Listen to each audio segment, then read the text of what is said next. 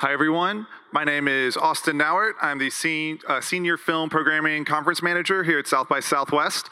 Hope everyone's enjoying. I think it's day 4 of South by. They're all starting to run together now, but I hope everyone's having a good time. Hope everyone's glad to be back in Austin. It's great to see everyone. So real quick, there's this thing called daylight savings, and it doesn't happen in the UK, or it hasn't happened yet in the UK. So we were hoping to have some of the cast join from set. We know we're gonna have at least one cast member. We're hoping to get the rest on the phone. We were hoping to have this from the Ted Lasso set, which was gonna be amazing, but we're working to get the rest on, but we are gonna hopefully have at least 3 of the cast members join virtually with us here today. But before that happens, I do want to just say, Ted Lasso is just such an amazing show. I know in the pandemic, it's just been like a balm almost to watch. I know especially in 2020 when the first season launched, and then the second season this year has just been incredible. So we're so excited to have some of the people behind the show here to talk about it with us here today. I'm gonna bring out our moderator, who is the Chief Operations Officer at DigitalFilm Tree, and just one of my favorite people to work with here. So please welcome to the stage, Nancy Jundi.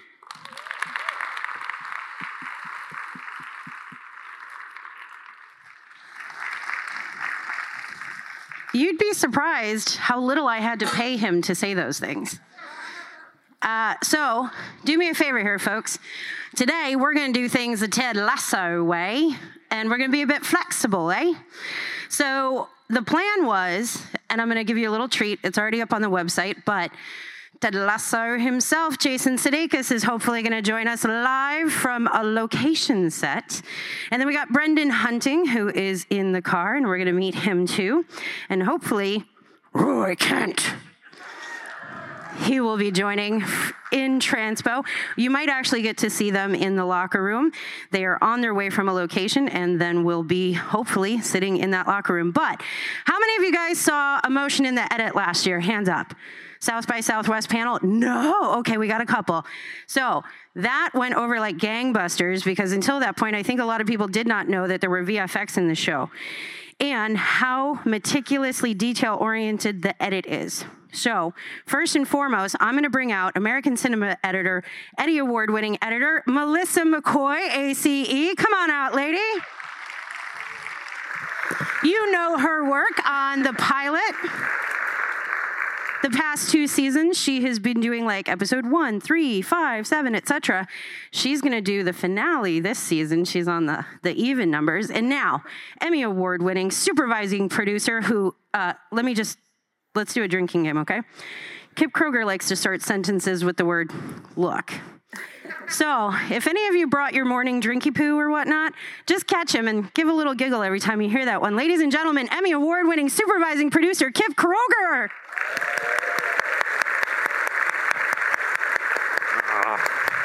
All right. We're going to get settled. We're going to be a little bit cozy here. And then, guess who we're going to have? Coach Beard, can you hear us? Brendan Hunting? Yes. Brendan Hunt, hello. Welcome, ladies and gentlemen. Look, it's London. That's not a truck, it's a lorry. Mario London. Thank you, Brendan Hunt, Coach Beard. I don't know how often I'm going to slip in and out of that. I don't know how to say Ted Lasso without saying it Ted Lasso. So, all right, this is a little bit of a repeat here. So there's historic archival stuff that you can go back and watch with Kip and Melissa. So today we're going to do a little bit of focus here on Brendan. So one of my favorite things here, sorry, buddy, I know, that was a face. One of my favorite things here is that you, Jason, and Joe Kelly, EPs, writers, stars except for Joe, you spent quite a bit of time in Amsterdam coming up with so many different characters, working on your craft, gelling the way that you have. Can you even, at this point, how do you look back on that and juxtapose it with today, what you guys are doing? You know, that was quite a time in your lives that is now playing out on, Brendan, I wish I could show you this room. Wish I could show you. Packed it out here, dude. Good job. I only half packed it.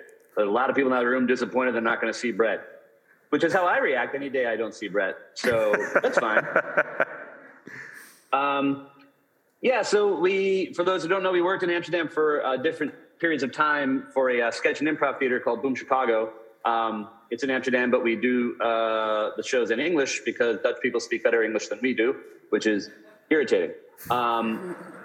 And that's where we not only became like professional actors for the first time, performing almost every night, but we also got into football, soccer, if you will. So I don't know. I mean, one of the things I look back at is like there were a lot of times I was getting into soccer where I would spend the whole of a Saturday afternoon or a Sunday afternoon at the Irish bar next to our theater, just watching this new wonderful thing called soccer. A few years ago, you might have looked back at that and called it wasted time. But now, I know. It was research. There we go. Yes. Now we got it. There we go. Straight and the punchline face. still landed. Yeah. Such as it is. Boy, as fun as this already is, when we add the regular Zoom tech problems to this, it's really going to be juicy. Let's manage those expectations, everybody. This is going to be fun. We always like to keep it interesting, though, Brendan. I mean, honestly, again. We'll fix right. it. We'll fix it. Well, let's see how this bad boy stabilizes. In the meantime, I actually want to build a little bit of bridge here with what you just set up. You are the bona fide soccer nut on the team. Like you, to be fair, I actually don't even know that I'm on the other side of the previs. So it's you and we're getting the notes from Pedro that then go through you when we're doing the animations.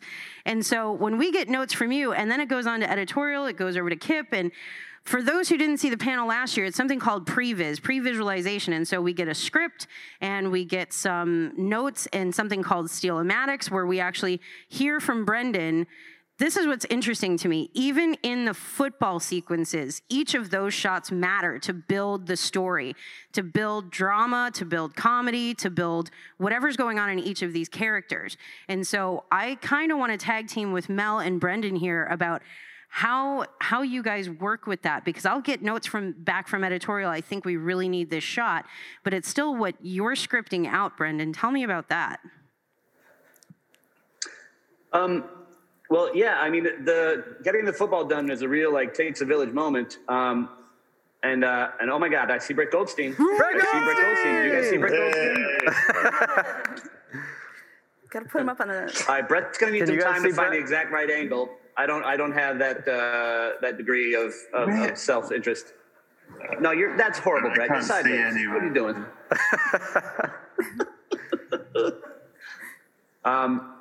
Brett, I'm in the middle of answering a what on question. What on earth is happening? Sorry. Go. Do this. Boy. This is...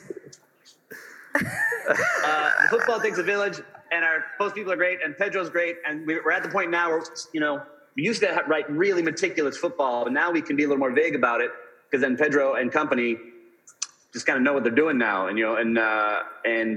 they just get a ton of stuff, and then Mel and AJ take it from there. But it is fantastic, it's pretty great watching it all come together because it's so bare bones at the beginning.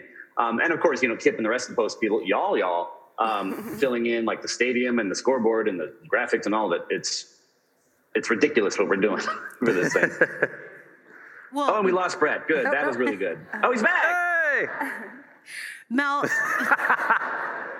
will you fill it in there for me? Like, what happens when you're starting to cut these scenes together? I mean, there's a big difference between the script all the way through till final. It changes. Huge shout out to Bill Lawrence for joining us last year and kind of giving us a look into the edit room and how the post-production is an extension of the writer's room. What happens when you start getting all of this in? What these guys are doing here today. Well, I can't talk about season 3, but... I don't know anything. We don't know anything, folks. But tell me, how do you start piecing that together? Because I know you start with the script, but then we get all of this. Yeah, I mean, it's a process. It's in editorial where the final write of the script. You have the script, you have what you shoot, and then you have what you get at the end. But yeah, with the previs, with the Steelomatics, a lot of stuff's intercut. There's all these wonderful characters that we have to tell all these different stories. So a lot of times we'll get the football at a different time. So then we have to try to visualize, okay, this story, and then this goes into this, and how are we going to connect it all? And so having those previs or steelmatics is really great to kind of get the rhythm. And then we start getting the football in, and then that's really exciting because you can really form the story that way. And then it goes on, and we build out the whole stadium, and because we just put the sound in, it's like you put in the huge crowd, and I have to sit there and think like, this shot's going to be awesome once we get the crowd in. So I have to sit there and visualize that. We'll put temp sound in just to hear the crowd, so you kind of get the idea, because these guys do an amazing job of acting like there's a lot of people in the crowd. They're really good actors. I don't know if anybody knows that. They're like the best actors. They have a pile of awards, even last night, adding to the trophy case. Congrats, Mr. Goldstein, on your Critics' Choice Award. Bravo. Thank you very much. I appreciate that. I'm still trying to play catch up on what the fuck is going on right now. Hey, Brett, how happy are you, though, that you don't have to actually play the football on screen now? Pretty happy. I did just rewatch, was it Lavender? Or no, Rainbow, where poor Brett has to run again. When Dailies came in, and I was like, why is he running in 900 different shots on this one? Brett, can you tell me, like, I combed through a couple of the episodes that you've written. How involved do you then get in editorial, in building a lot of the going from script all the way through into how it's tweaked in the edit? Do you just keep yourself on screen as much as possible, or how does that work? I keep him on screen for as long as Mel possible. does. You know Mel. Yeah. God bless you, Mel. God bless you. How much am I involved from script to the end? Is that your question? Yes. As much as I'm allowed to be.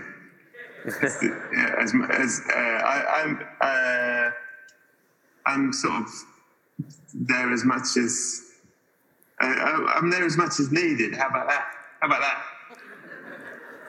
So is that an answer?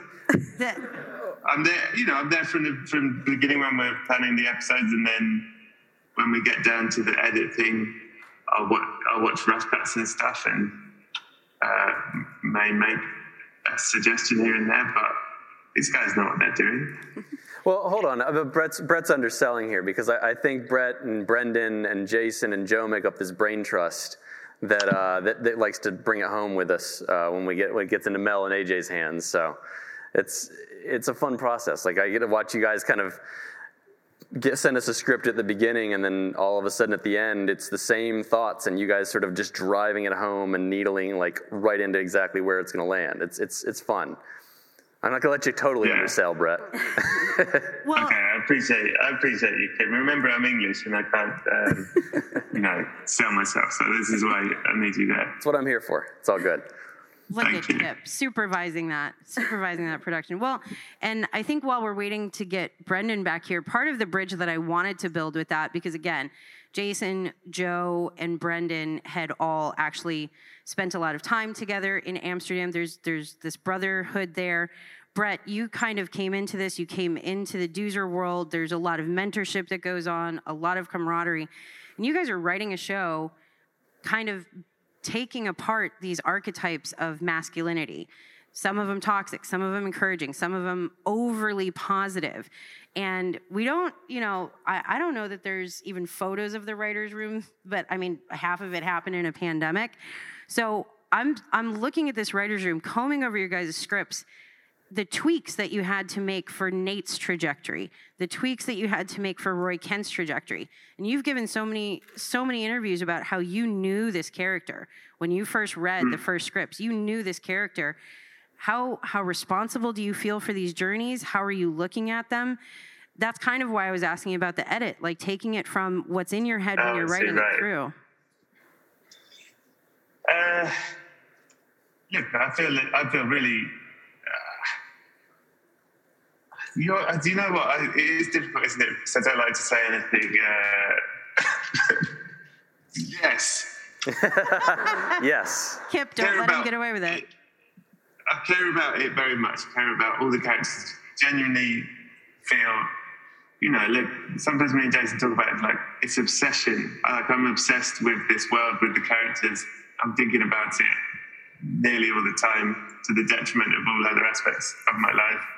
And you get so immersed in the world of it and in ideas for how, and it's easy, the more we've done, I've said this, but like doing season 2 was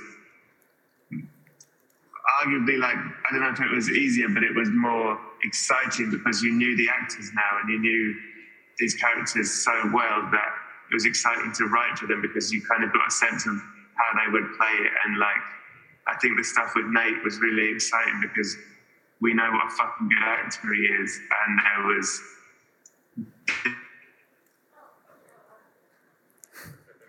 give it a suck. that you could take him to do that. Beginning to the edit, something to do with the size of a performance. In take 1, they did it bigger. In take 2, they did it smaller, and that so the story makes more sense. Stuff like that. That's where the suggestions of the brain trust come in, I guess. Does that make sense? Totally. Yeah. Well, Kip, let me ask you that because... Well, no, because you guys modulate this stuff. Like, that's what's so neat, I think, is by you guys, by you and Brendan and Jason, and Joe, because he's embedded with you guys all through production, you start with the script where you you lay the blueprint, but then you're all there on set together modulating the performances. You guys all kind of seem to work to find, is it bigger, smaller, and which is the right flavor to carry the weight of the story through. And then you have the choices in the edit, so. It's all it's all Jason calls it dials. It's always, we can dial it up, we can dial it down. And sometimes if something doesn't quite feel right, it may just be adjusting the dials. But it's usually, it's all there. And look, all of it goes through. In the end, it's like Jason it all gets filtered through the final fine paint of Jason, right? Yeah. Well, that kind of brings up a really good point. I think we've talked about this before, the wiki that lives in Jason's head. And I feel like all of you maybe have different portions of that wiki. Like he'll share just a little bit as much as he needs to know for the scene. There was a really good example where Hannah Waddingham and the gentleman who plays Rupert, I'm so sorry, Buffy the Vampire Slayer fans, I know, it's like a big deal. But Jason had shared kind of a background that happens in that moment when Rupert comes in and says that he and Bex are having a baby and why this is such a tough conversation. We never see it on screen, but it's in Jason's head. And he can share that to bring out those emotions that then translate to us on screen. Brett, how often does he do that to you on set versus in the writer's room? Or do you have the whole wiki at this point? How often does he tell me like I'm about to get turn? Kind of like the backstory. How often does he drop little nuggets on you right before camera rolls? I think we got it. In case anybody's wondering, Brett's going through a tunnel right now. Yeah. Glad I got that one in there. Well, Kip, do you actually get the wiki nuggets? Well, no. One of the things that's interesting about Jason is that a lot of the nuggets and a lot of the wiki don't necessarily make it to screen. Brendan's back! He just came out of the tunnel. There you go. Yeah, right? Brendan, just to catch you up, we're talking about the wiki in Jason's head, and I threw it to Kip over here because I'm wondering if he actually gets any of the wiki nuggets. I mean, Brendan, I think you're about as wikified as anybody at this point. But I was just saying that I think a lot of the stuff with Jason that's interesting is when we'll be sitting in the cutting room and going through the show, he'll start sharing deep backstory that's informed, the context of scenes or the perspective of the characters and stuff like that. And it doesn't necessarily ever make it onto screen, but it informs so much of what's going on. And I guess the question that we're interested in from you is how much of that do you go into it knowing? How much of it do you guys come up with really on set while you're going through it? Or where does it all land for you guys? I think it largely comes from the writer's room. Jason generally has a starting point that he kind of thinks for each of these characters, and then we all sort of chime in, and it, you know, it changes or does not change based on those conversations. But it's definitely starts in the writer's room. But like, yeah, stuff that we, you know, came up with sort of off the cuff, you know, writing season 1 in 2018, is stuff that is still, yeah, as you say, it's not in the show, but it is affecting why certain characters are making the choices that they are making. I will say we just shot something yesterday that is that tells you a bit, not yesterday, but Friday, that tells you a bit of Rebecca's origins with Rupert in a way that we have talked about, again, for, you know, almost 4 years now, and have been writing from that, but y'all didn't know. Tag in, Brett. But now here it comes to. But now you will. You know, at least answer that question. And I suspect we might see more of people's origin stories this year. I don't know. That's cool. By the way, just for context for everybody here at South by, these guys started production last week. They're in their second week of shooting, and that's why we're so lucky to get them in transit. I'm in a park. Signal's not great, guys. Signal's not great. So Brendan's at a park. Brett's in the car. These guys are literally shuttling between sets right now. It's a fucking disaster. You got a F-bomb treat there. The Roy Kent special. The Roy Kent special. Brendan, let me, while I have you, can we dive into episode 209, Beard After Hours? Yes. Yes, All right. So I know this was such a love letter, meticulously crafted. I have the high luxury and privilege of getting to know Mel and having forced you to do so many interviews, thank God. But just to hear her and Francesca talk about this and the absolute details that went into this, but I know that it started with you guys, Brett, Jason, Brendan, all of you guys in the writer's room. And I'm not asking you to explain the keys. I'm not asking you to explain the moon. I'm not asking you to explain the seamstress. I'm not going to ask any of that. I just want to know why that episode mattered so much to you guys, to isolate him in such a way. There are a lot of layers that I think people get to Warshack on their own about what that means. There's Jason Sudeikis. I got starstruck. Jumped right in time to talk about beer. Hey. So, but let's talk. Uh-oh. We got him. Oh, wow, we got all three of us? Not here yet. Everybody's not waiting. That's why there's not a plot. There it is. The audience South is not by. gonna know. There Ted we go. Lasso. Woo. Hey, Jason. How's this going? It's going great. It's going really great. Smooth as silk, man. No complaints. Perfect. Don't you fret, Boba Fett. We're getting through this. Yeah. What are you guys talking about?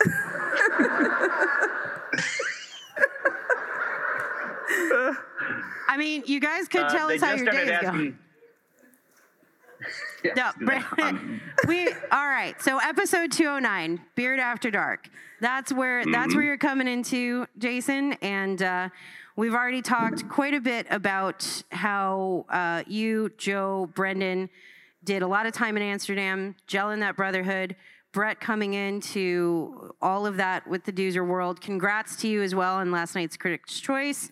Thank you. Huge for the ensemble, huge for you guys as individuals. But we're diving right into Beard 209.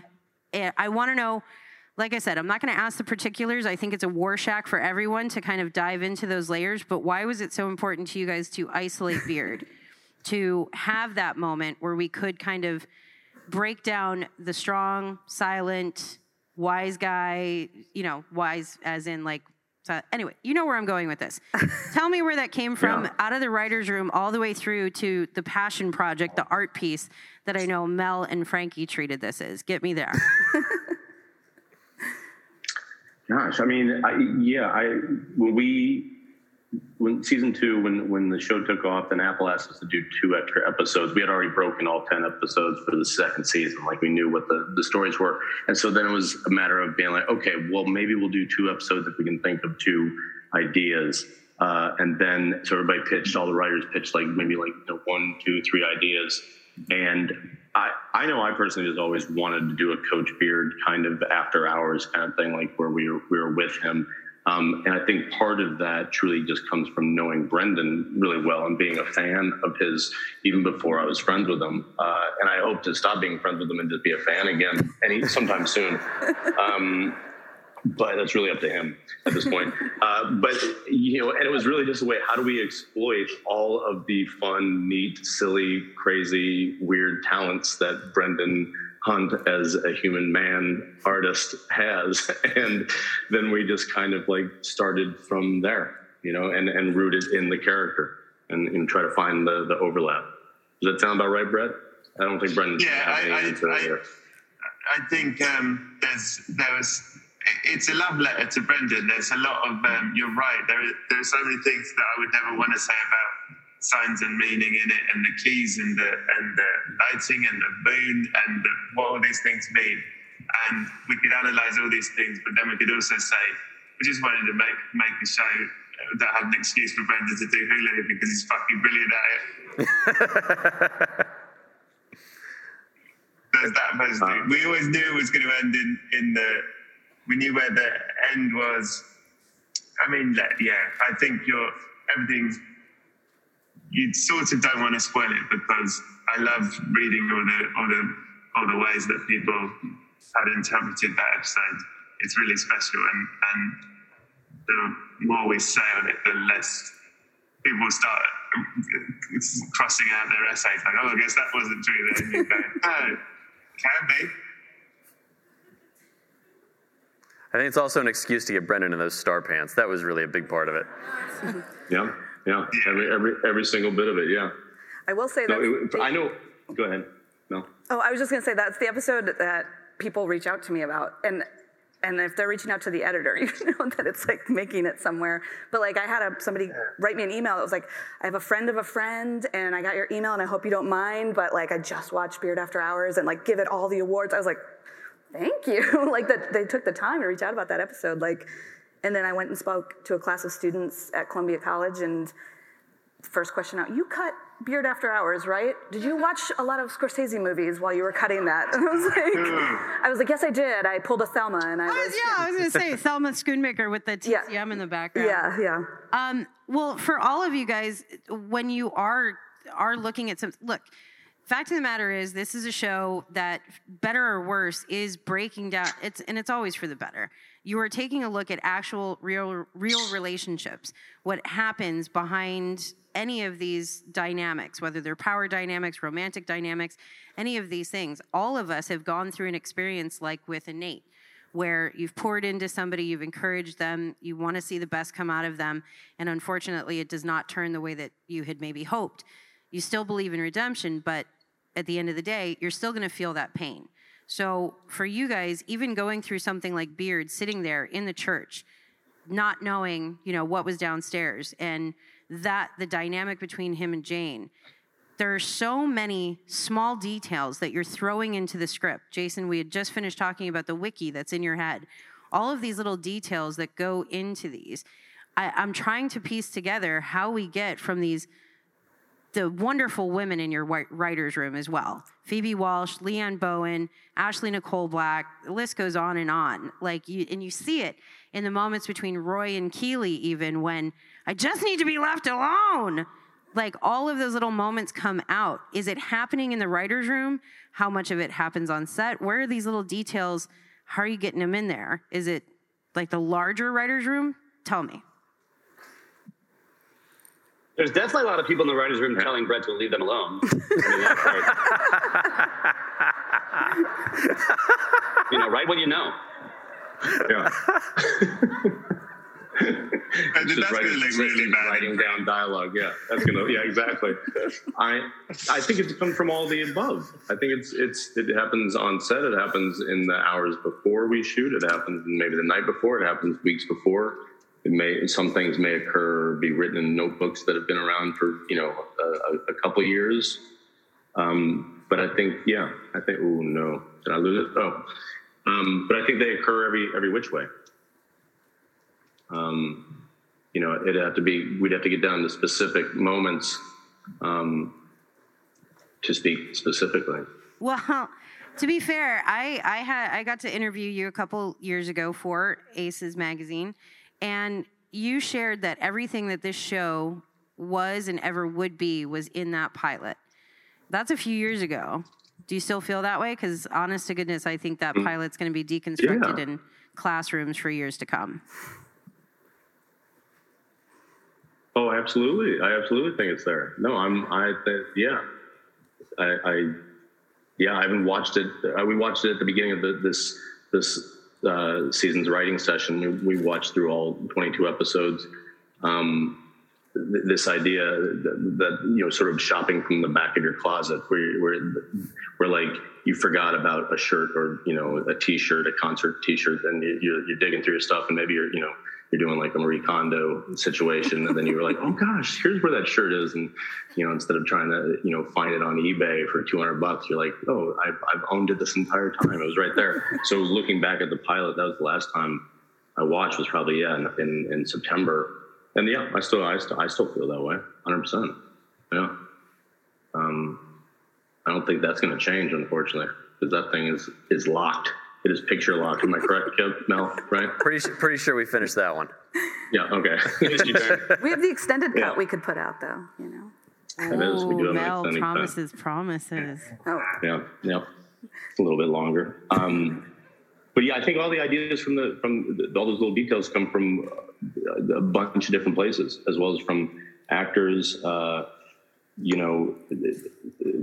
in character or even out of playing themselves, versions of themselves, or being themselves and just overhearing or talking with them and being like, oh, let's do that.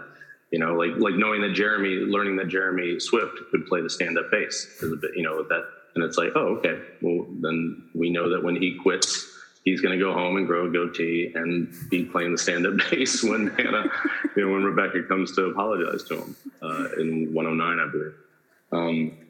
But yeah. Well, I think even hometown hero Brene Brown permeates that writer's room, and you guys have, I think, at this point, all done her podcast.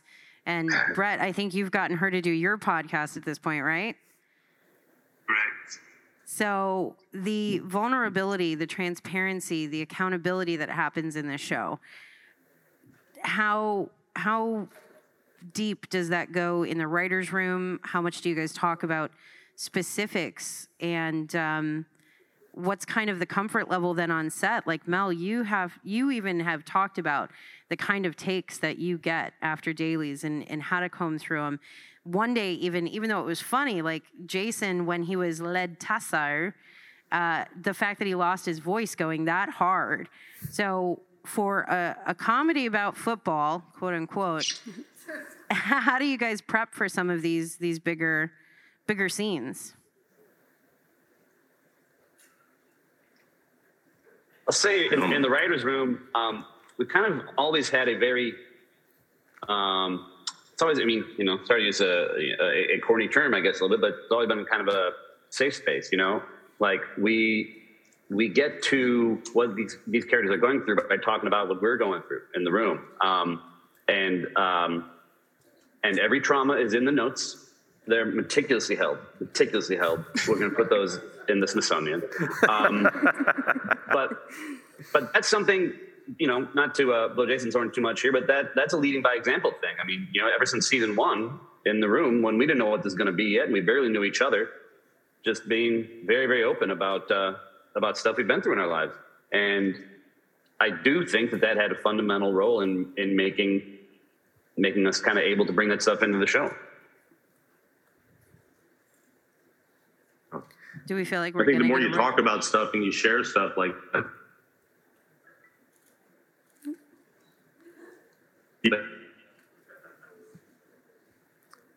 Oh, good. It's not my fuck up anymore. Good. I'm off the hook. Did I do some? Now we got you. I think we got you back now, Jason. Oh, okay. What did I just say? We don't know. We lost you right at the beginning after Brendan said it's a leadership by example. That's kind of the tone that you set in the room. You were talking about how sharing things is sort of the drive. Yeah, well, the more you sort of speak towards stuff that's going on, then you realize, how many of us all go through similar experiences, and you feel less alone, which is one of the themes of the show. And it's very it's like one of those things that we just sort of had in the process of making it, that then spilled over. It wasn't like Machiavellian in the sense of like, if I do this, then everyone else will do this. Or if we are interviewing writers and we ask them about their heroes and who they look up to, and who are mentors of theirs, then we'll it more is just like, I just have always felt that if you have someone who their heroes are, and I don't mean like famous people they aspire to, or careers that they loved or work, but just actually people that encourage them. You can, sort of learn a lot about someone. Same thing with like them playing, like Monopoly. You can probably learn a lot about someone doing that too. But we didn't want our interviews to be 4 hours long, so and boring as hell. So so we talked to them. But yeah, I don't know, maybe that comes from an improv background, or even SNL, where you spend all your whole Sunday going out and having an experience, and then so you show up on work on Monday and Tuesday and have something to write about that you just experienced on Sunday. I don't know. Well, kind of while we're on that topic, I wanted to ask you something that I actually got to ask. It's a weird thing when you go, Brett. Go, Brett. Go. Yeah, go. No. I just it's weird, being in that writers' room. We're in there however many hours a day, all around the table, all together. And I mean, I take it for granted, but fucking hell, we know each other well. Like, it is this weird sort of half, group therapy, family unit that tell each other everything, and people cry and hug. And it's when you think about it, it's probably looks very odd if you both heard it. But yeah, we've been, it's for these people, and we've done many months for many, many hours all together. It's a beautiful thing. It's really quite amazing. Anyway, that's what I was going to say. I've just arrived at the place. Does that now mean I moved to a different room? No spoilers. Let's see what happens. No, let's blow their mind. To be fair, you got almost 20 minutes. So if you want to jump into the locker room, Richmond AFC, might as well do it. We'll see you from there in a second, yeah? He's already ahead of you. I got it. Okay. Well, all right, here we go. I have to say this much. Here we go. That's Brett. Hey, Brett, say hi. There we Brett. go. Okay, that's Brett. Yeah. That's Brett. It's like an episode of Cops. Oh, it's very dark in here. It's very dark. I love it. This is great. You guys can't see what we see, but this crowd here is just so great to be here to join us for this wild ride. Guys, let's give a South by hello to everybody over in the UK.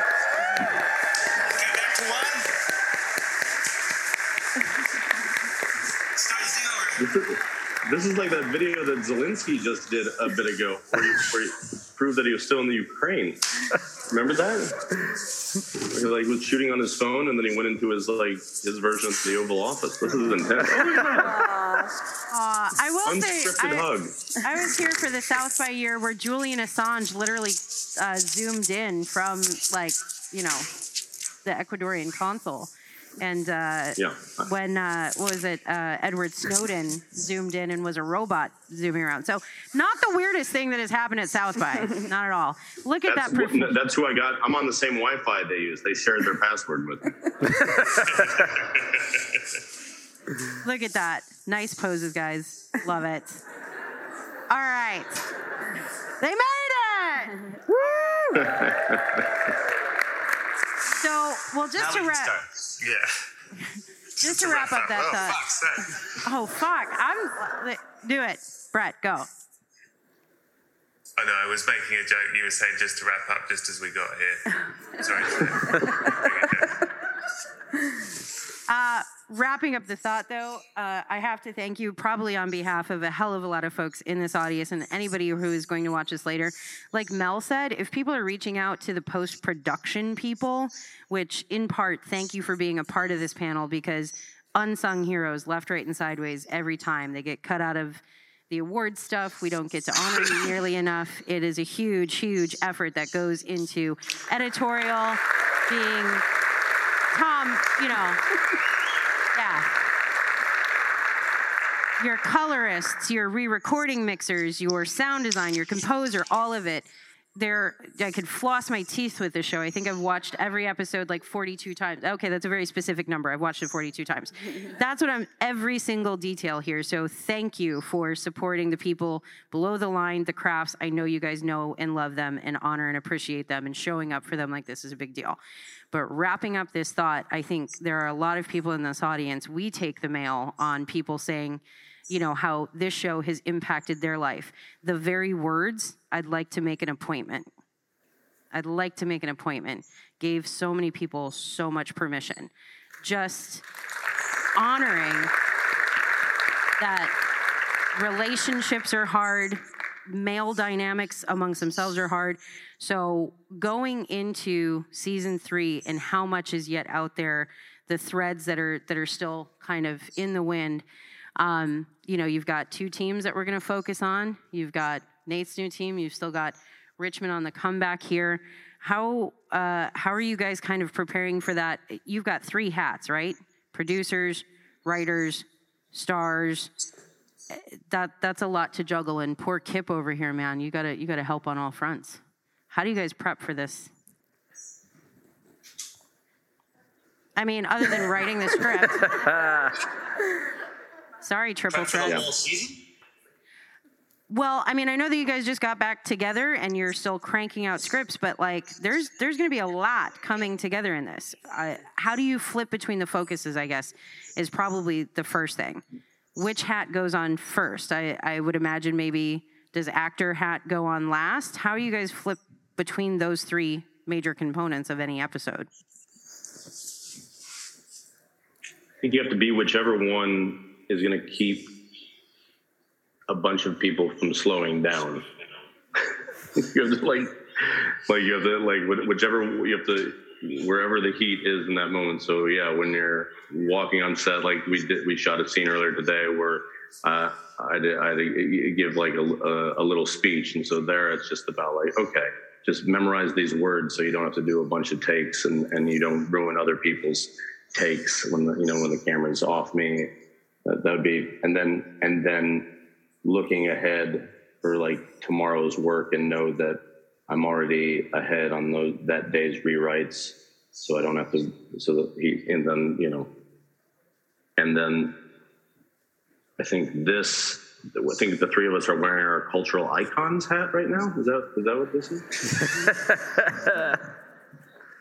We're just in the zeitgeist. This is us serving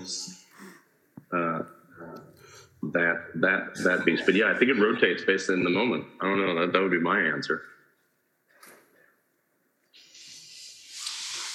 Yeah, I mean, certainly writer hat first because we're getting, we were writing the script so much. I mean, writer hat and producer hat are kind of the same hat, but it's a reversible hat.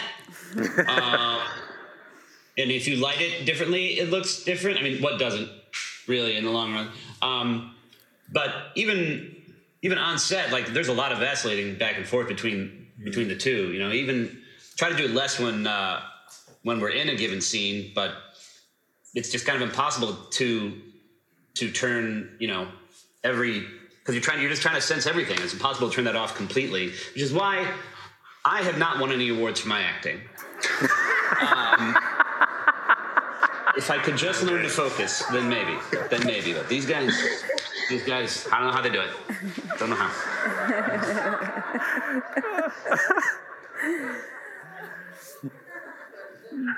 So how do you do it, Brett? In Beard After Hours, Beard all night, Beard at dark, Beard in the dark. In the Beard in the Dark episode, We had a few titles.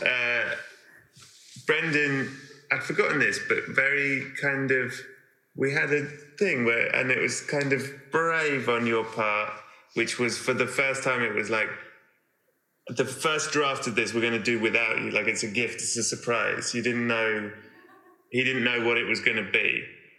And he was very like, I'm in your hands, which was very fucking brave. I've forgotten this thing. And for Beard all day in the nighttime,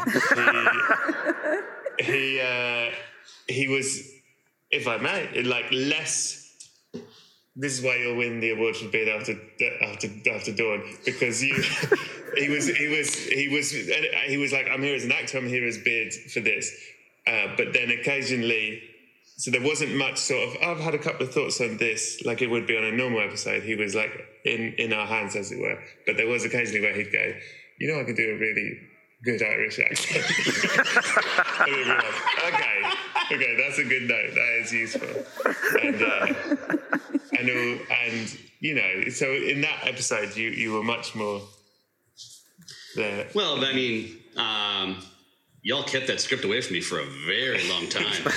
Till the day. A very long time. It was like a sort of, you didn't know that nightclub was going to be there. We just opened the door, kept the cameras going. Let's go, see his reaction. The big reveal. Big brave boy. So go on. To be fair, those were entirely new sets and so much newness. Like, we did a companion series to season 2, and almost everyone said, yeah, 209 nearly killed me. So, like, Kip, how did you manage that many? I mean, obviously you have a team that you trust, a lot of incredible people building all of these things, putting it all together, but how do you manage something like that so removed? Even with the Christmas episode, just something so different from what laughably I would say is predictability with like the sets and things like that. It's a lot of looking around at everybody that's really talented and going, do a great job.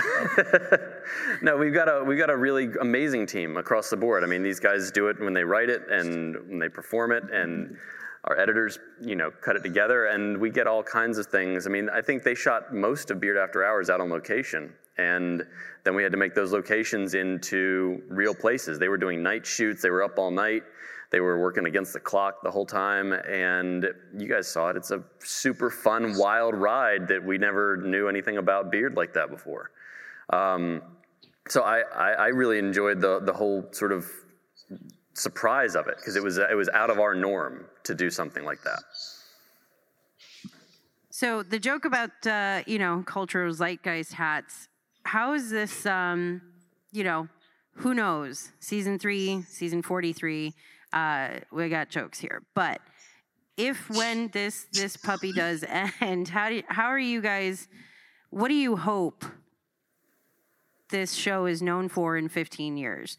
I mean, and that's, I'm not trying to future cast here, but Jason, you and I have talked about, like, you can pick out any 10 episodes of Scrubs and they could sit in the, TV Academy. And Cheers, like, I mean, guys, come on. Episode 201 last season when Ted walks in and everyone goes, Ted, would you like a drink? I mean, there's so many lovely references and ways in which this show will forever live in our hearts, but also really probably UCLA will break this down and teach a class on it. But how do you guys hope this ends up fitting into what will be TV history? I mean, my only hope for 15 years from now is that we all look back and we say, that's the show that launched Elodie Bromfield, who plays Roy's niece Phoebe, and is easily everyone's favorite thing about this show, and she will be James Bond someday. Yeah. Can I ask you guys something?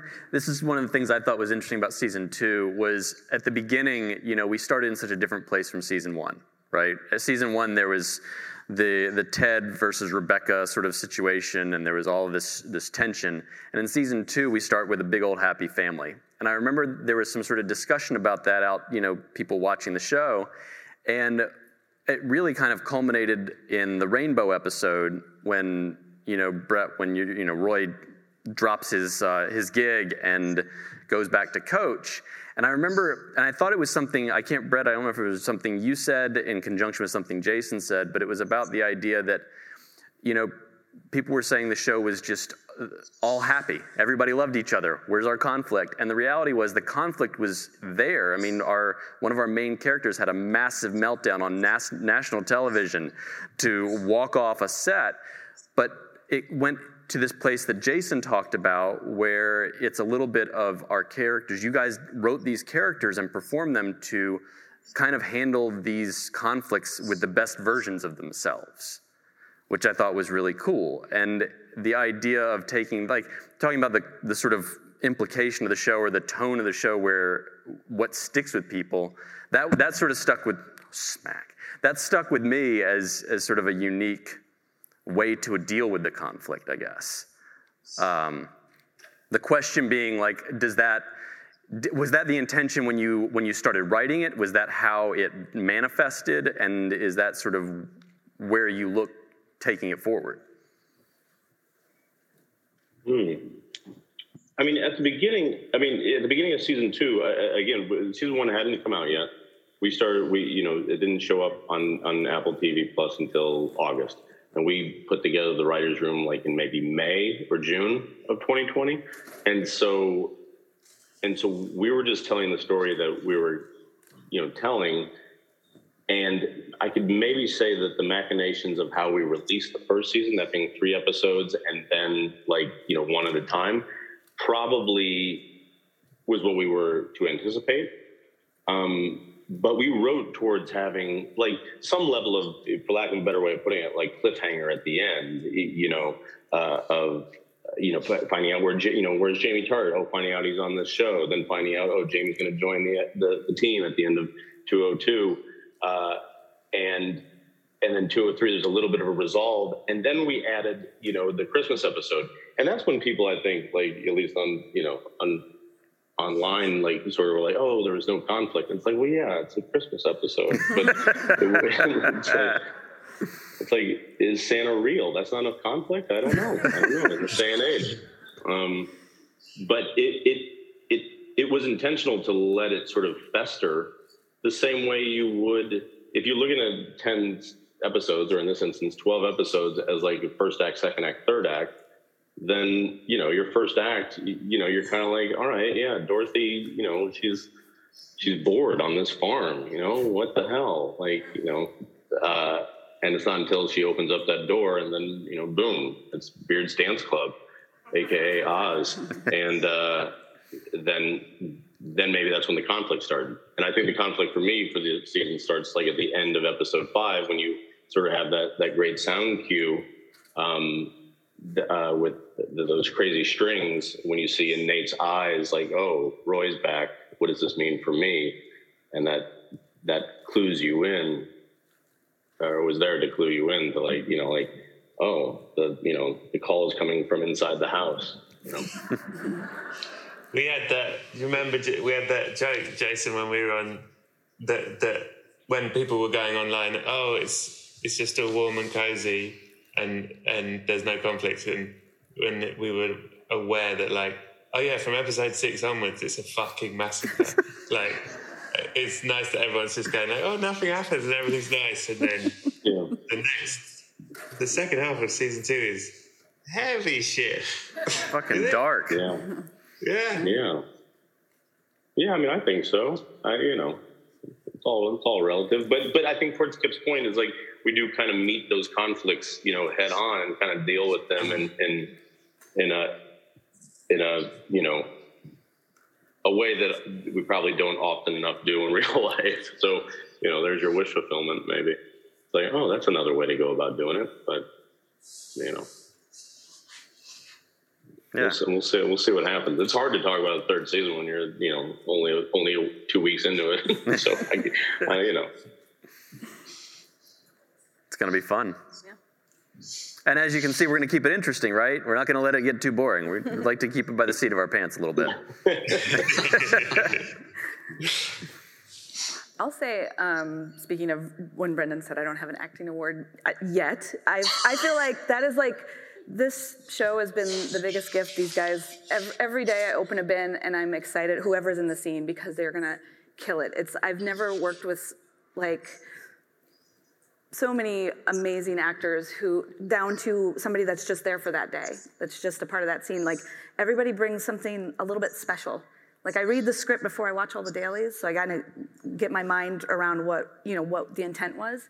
And then there's always some extra magic, something extra special that they've brought. And I mentioned that last season when working with Jason, I was like, the couple in 205 that comes in and delivers the monologue to the camera, I was like, because I remember being worried. I'm like, they have to nail it in a oneer. Like, and he's like, oh yeah, I make that happen, And he's like, you just give people the lift to succeed, and they do that across the board, and it's like lightning in a bottle, this cast. And I remember the Emmys came out right after 205, and I was like, or like people were voting right when 205 came out, and I was like, yeah, I mean, Brett is a superstar in that one. And then I just felt like if 209 was like dropped right when people were voting, that might, you know what I mean? Like it's just like when stuff was happening, because everybody shines. And then Nate, and at the end I was like, and then if Nate episode was airing, like people would just be, so it's like everybody's just amazing, and it's just so you're saying Brett got lucky. In so many words. I was just adding that together. Yeah.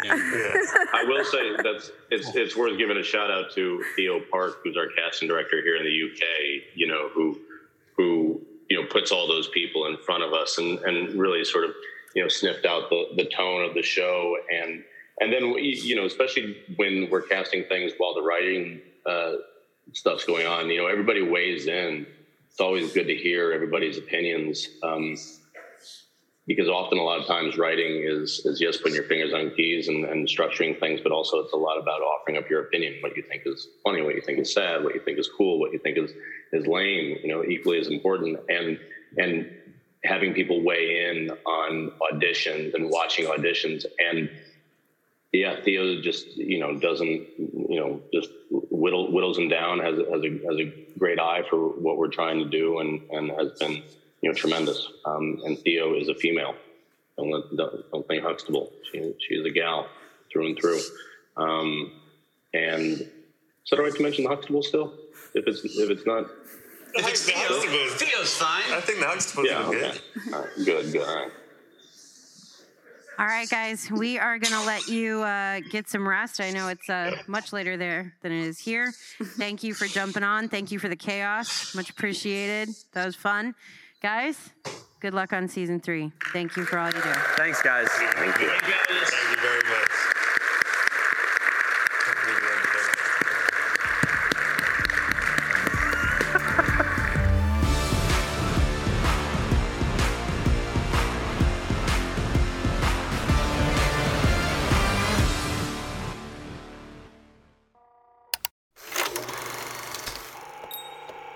Thank you.